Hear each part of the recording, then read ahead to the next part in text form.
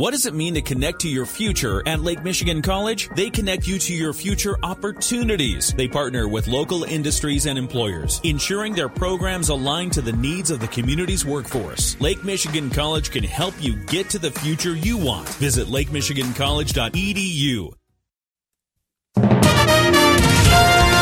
WSJM News Now. This is the 5 o'clock news block on News Talk Sports 94.9 WSJM. Brought to you by the Town Crier Wire. In the newsroom, I'm Andrew Green. Benton Harbor Area Schools is looking at improving its facilities. At a meeting this week, the Board of Education voted to proceed with a master facilities plan. Chief Officer of Support Services Paul Corson tells us they're looking at all district facilities as part of the comprehensive study. The reality is we have a district that has lots of different needs, and we have identified some of those already, but we are working towards just trying to make sure that we have a safe and welcoming environment that is conducive to learning. Corson says that the district does have many facilities needs, and there will be a great deal of discussion as leaders settle on specific priorities. This is not focusing on one particular project or one particular building. So what it's going to do is essentially do a holistic needs assessment, and we're going to begin discussions on how we're going to proceed as a community. Corson says the plan will be drafted throughout an 18-month period. The district's working with an architecture firm and an engineering firm as it evaluates its properties. The initial cost of the study is $10,000. This all comes after the district got word its debt is being forgiven by the state, which Corson says will make capital projects much simpler to get rolling. 84 properties in Lincoln Township that currently lack broadband internet access will soon be served now that Midwest Energy and Communications is expanding the service throughout Berrien County. Lincoln Township Supervisor Dick Stauffer told trustees last night the work should be complete by next fall. He told us there are some properties, though, that the township just can't seem to help. The lakefront is a very expensive location to serve, and the current providers that the county has talked with haven't shown any interest in getting across I-94 at this point.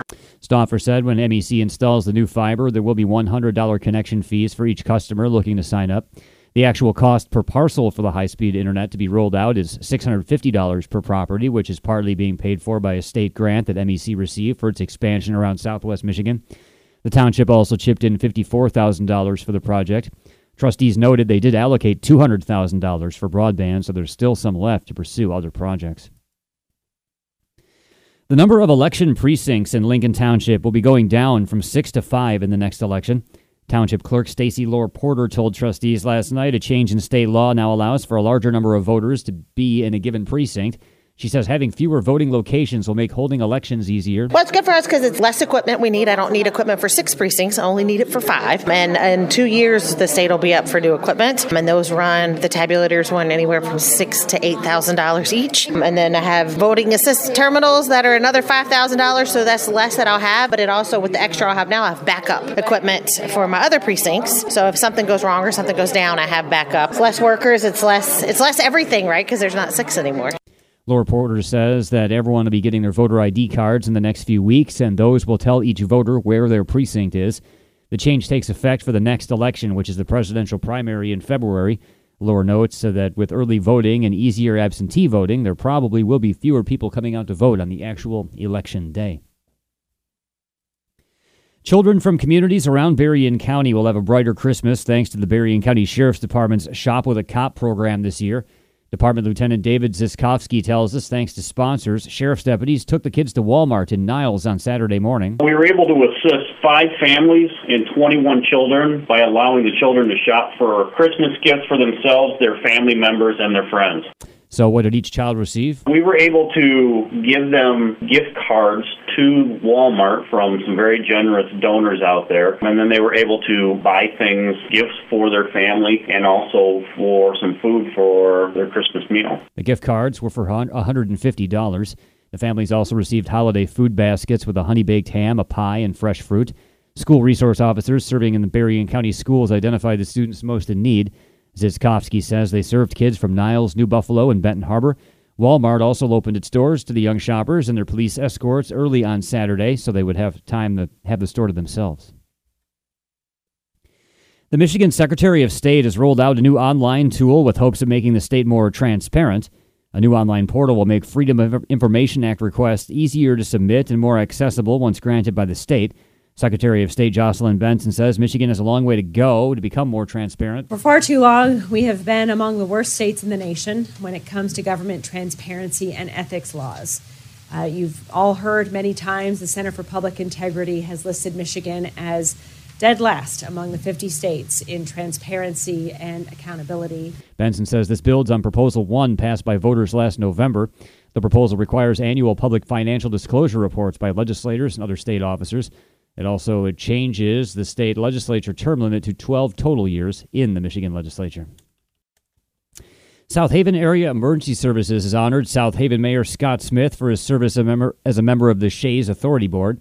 Shays Director Brandon Hintz presented Smith with a retirement badge in recognition of his time as a board member during a regular monthly meeting of the board this week. Smith will end his term as South Haven's mayor and as a Shays board member December 31st.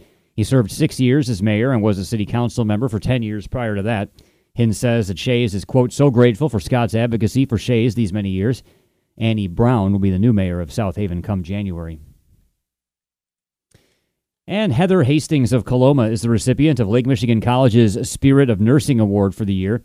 She was selected out of 19 graduating nursing students for the fall 2023 semester.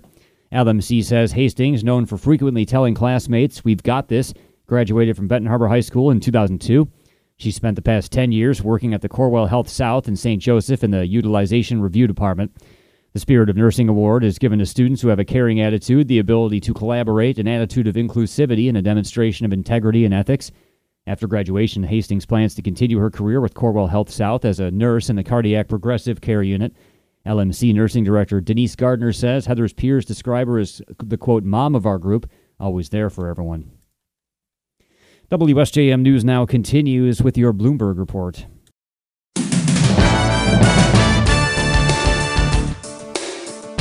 WSJM News Now continues. The House is due to vote today on a measure formalizing the Republican-led impeachment inquiry that's been underway for months. Backers say the vote will strengthen the House's efforts to obtain documents and testimony. ABC's Stephen Portnoy has more. The chairman of the House Oversight Committee argues this step is necessary in the face of what he calls stonewalling by the administration. We are facing obstruction from the White House. Republican James Comer says he's seeking documents from Joe Biden's time as vice president, as well as testimony from current and former officials. But Democrat Jim McGovern says so far, the GOP has dug up nothing to justify impeachment, and he calls the vote to formalize the inquiry an extreme political stunt. It has no credibility, no legitimacy, and no integrity. Stephen Portnoy, ABC News, Washington. The Supreme Court has agreed to take up a dispute over medication used in the most common method of abortion in the United States. It's the court's first abortion case since it overturned Roe v. Wade last year. The justices today said they'll hear appeals from the Biden administration and the New York-based maker of the drug mifepristone, asking the court to reverse a previous court ruling that would cut off access to the drug through the mail and impose other restrictions, even in states where abortion is legal. The case will be argued in the spring, with a decision likely in late June and in the middle of the 2024 presidential and congressional campaigns. The chairman of the Federal Reserve took questions from reporters today after the announcement from the Fed they would not raise interest rates again. More from ABC's Liz Landers. The chairman of the Federal Reserve, Jerome Powell, spoke with reporters after the Fed kept interest rates the same for the third time in a row of their meeting. He was asked about whether the United States economy has avoided a recession. I think you can say that there's little basis for thinking that the economy is in a recession now. Powell cautioned that there's always a probability of a recession in the next year, no matter what the economy is doing, and it's far too early to declare victory. Liz Landers, ABC News, Washington. A judge says Donald Trump's 2020 election interference case in Washington will be put on hold while the former president further pursues his claims that he's immune from prosecution. U.S. District Judge Tanya Chutkan agreed today to pause any further proceedings that would move the case toward trial or impose additional burdens of litigation on the defendant. But the judge said that if the case returns to her court, she will consider, quote, at that time whether to retain or continue the dates of any still future deadlines and proceedings, including the trial scheduled for March 4th, 2024. Today, President Biden sat down at the White House with family members of American hostages still being held by Hamas in Gaza. The White House says they're not sure of the status of the hostages, but that the president has been highly engaged in trying to secure their release. More from ABC's Karen Travers. Family members of some of the Americans held hostage by Hamas told reporters they've been in frequent and transparent contact with the Biden administration about efforts to locate and free their loved ones. Jonathan Deckelhen, whose son Sagi was kidnapped during the October 7th attacks. The U.S. administration is completely committed to getting the hostages out, the 8 Americans who remain there and the other nearly 130. We have no doubt about that. Karen Travers, ABC News, the White House. The Supreme Court says it'll hear appeals that could upend hundreds of charges stemming from the Capitol riot, including against former President Donald Trump. The justices agreed today to reveal a previous court ruling that revived a charge against 3 defendants from Texas, Pennsylvania, and New York accused of obstruction of an official proceeding. The charge refers to the disruption of Congress's certification of Joe Biden's 2020 presidential election victory over Trump. That's among 4 counts brought against Trump in special counsel Jack Smith's case, accusing the Republican ex-president of conspiring to overturn the election results. The obstruction charge has been brought against more than 300 defendants following the deadly January 6, 2021 riot. The UN General Assembly has passed a resolution calling for an immediate humanitarian ceasefire in Gaza. That's as the Gazan death toll tops 18,000 while Hamas and Israel wage war. 1.8 million displaced Gazan residents in desperate need of more aid, food, water, and medicine.